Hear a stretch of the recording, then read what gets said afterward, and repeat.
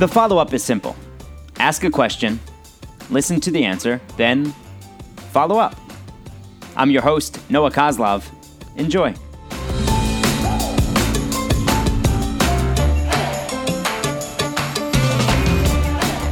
follow-up today is with Ryan Cameron, who I met back in 2005 in Reading, Pennsylvania. I was a young broadcaster on the radio for the Phillies AA team, and Ryan was closing games for the Reading Phillies as a reliever that year. And Ryan, you spent 10 years in the minors. And was there a moment that stands out that tells the story of the emotional toll that playing in the minors for 10 years can take?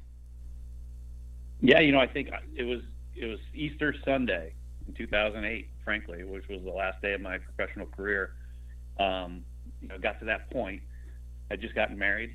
My wife now, it'll be 10 years on November 3rd, but we had just gotten married, and got to the end of the spring. Phillies didn't have room for me, so they released me, and it was early in the morning on a Sunday. And I just remember sitting there, and the thought process.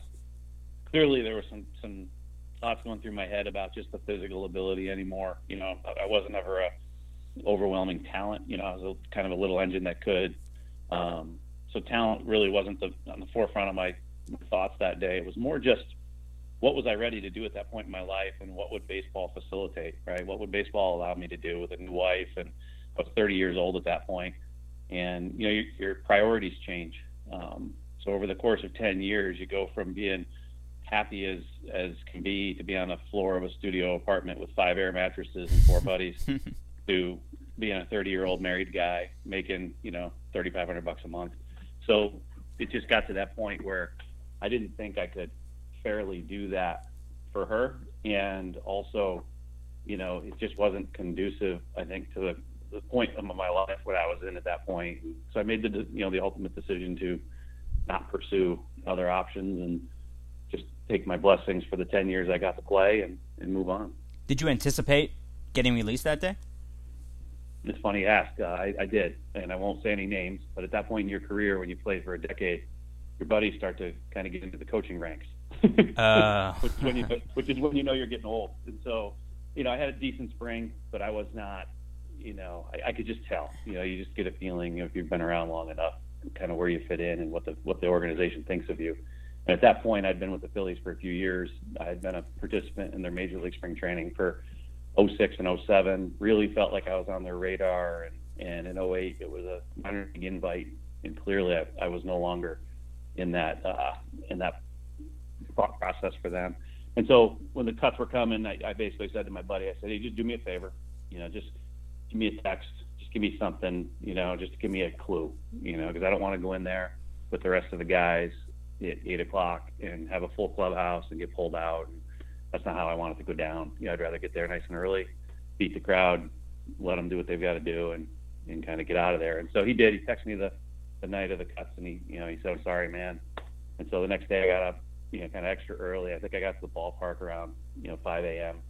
And I walked in, still dark, not many people there. Bill Dancy was in there, and I think he was shocked to see me, maybe even a little bit angry. I think for him there was a break in code there, that I had been tipped.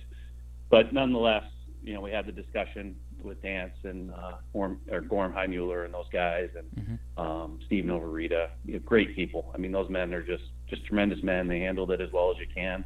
I think they recognized in just my body language and some of my comments that, I was at that point, this was it. So then I walked in the clubhouse when that was done, the formality of it, and packed up my bag and sat there and looked around and looked at names like, Kyle Kendrick and, all these other young guys where I'm like, the game goes on. At the end of the day, I was absolutely beyond blessed to get 10 years in it, but the game goes on. And just a few hours from me packing that bag, somebody's going to be in that locker. Somebody's going to be wearing that uniform, and they'll play baseball today. And kind of got on a plane, went home, and kind of shut baseball out for a long time. I was I think physically ready to be retired, but mentally, it's my passion, and there's nothing I wanted more than to be a baseball player, and nothing I enjoyed more than going out there and having that ball in my hand and being with my teammates. And so it's a huge transition, the way I dealt with it, kind of right, wrong, or indifferent, was to shut it out. And, for the most part, alienated a lot of friends I had made. I just kind of separated myself from all of it for a long time. And finally, had a friend here in upstate New York who had a son who was an aspiring pitcher, and he got me doing lessons again, and kind of got back into the groove, and, felt that burn for it again, and, kind of welcomed it back in my life. And now I'm an avid fan again. So were you able to reconnect with teammates? I was, a couple of them, I think, it was funny. There was a few that I was really close with, especially in Philadelphia. There was, I guess if I go back to the early part of my career in Colorado, just great guys. Corey Vance, Matt Holliday, Garrett Atkins, Colin Young, just really, really good guys. And it was like this one group that came in '98. We all just kind of rose through that organization together. Always stayed close. J.D. Klosser, Chufrin, and those guys. I still played fantasy football with all of them. And then I went to Boston, and again, a great group of guys: Justin Sherrod, Kelly Shopik, Bronson Arroyo. But when I got to Philly, I think the guys who took the brunt of my separation were the Clay Condreys and the Dusty Wathens and the Cole Hamels and guys like that, that I had established real good relationships with, because, again, they're just tremendous people. And, I've seen a few of them. Some of them certainly look past it, and it's kind of like picking up where you left off. But a couple of them I can tell feel a little bit burned by it, because I just, again, I went cold. I just kind of walked away, and I regret that. I regret it a lot, because I think sometimes the easy thing to do is to walk away from something when you're at that point, and the right thing and the hard thing to do is to just face it head on. So in hindsight, I kind of wish I did that a little bit more. Were you a little surprised, though, that they didn't understand where you're coming from, given how fleeting that career is? I think if there's a skill that I have, it's a front. I could put one on with the best of them. So I think a lot of people at the time, early on, right after it happened, or even right before it did, because I had discussions with some of those guys that I felt it was coming. I think I made it seem more like it wasn't a big deal, and I was ready for whatever was going to happen than I really was. And maybe quite frankly, I don't know that I had even any clue how I was going to be with it. You know what I mean? Because I think it's one of the things I look at today when you hear some of these stories about guys, and when I run into some, former stars, if you will, and you look at them, and in some cases it's sad. You just look at where they're at in their life, and it's a tough transition. I think people don't realize, who haven't been involved in it or played it at any level, any sport, any level, what it feels like to go out every night in front of thousands of people and perform, and the chills and the adrenaline, and and when that's over, and you drive, you're like, today I'm driving in a gate at GE. Nobody cares who I am.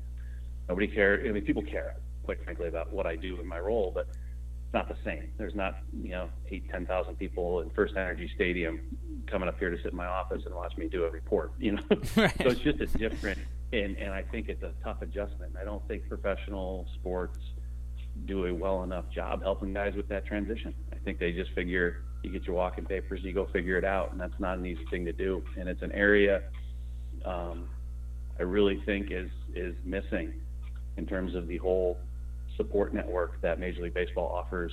Major League Baseball, NFL, all of them offer guys to just make sure they're not like I was, seemingly okay, and really at the end of the day pretty depressed and struggling.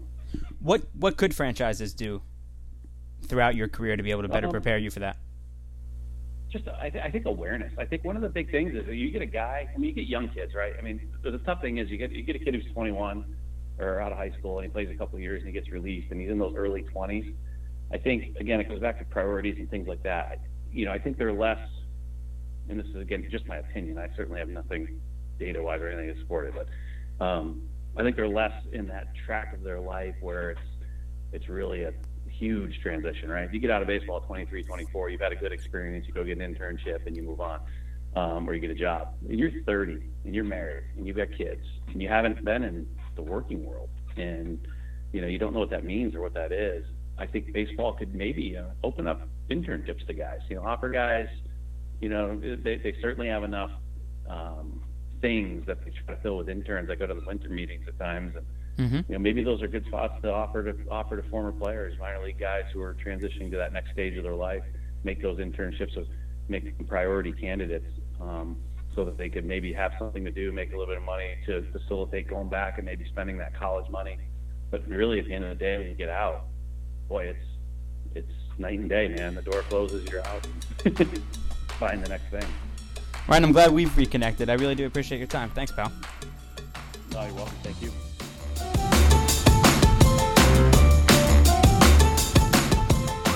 Baseball now has a continuing education program that players can negotiate into their first minor league deals, but Ryan hit on the harsh reality for the majority of baseball players. Only about 10% of minor leaguers will ever reach the show. On the Reading Phillies team that Ryan was on and I was broadcasting for, we had a pitcher who worked at a hardware store and a bunch of off-season teachers. Having a backup plan while pursuing a lifelong dream is as difficult emotionally as it is physically. So players need to take advantage of any assistance the league offers and continue to push for more. Thanks for taking the time to join us on The Follow-Up.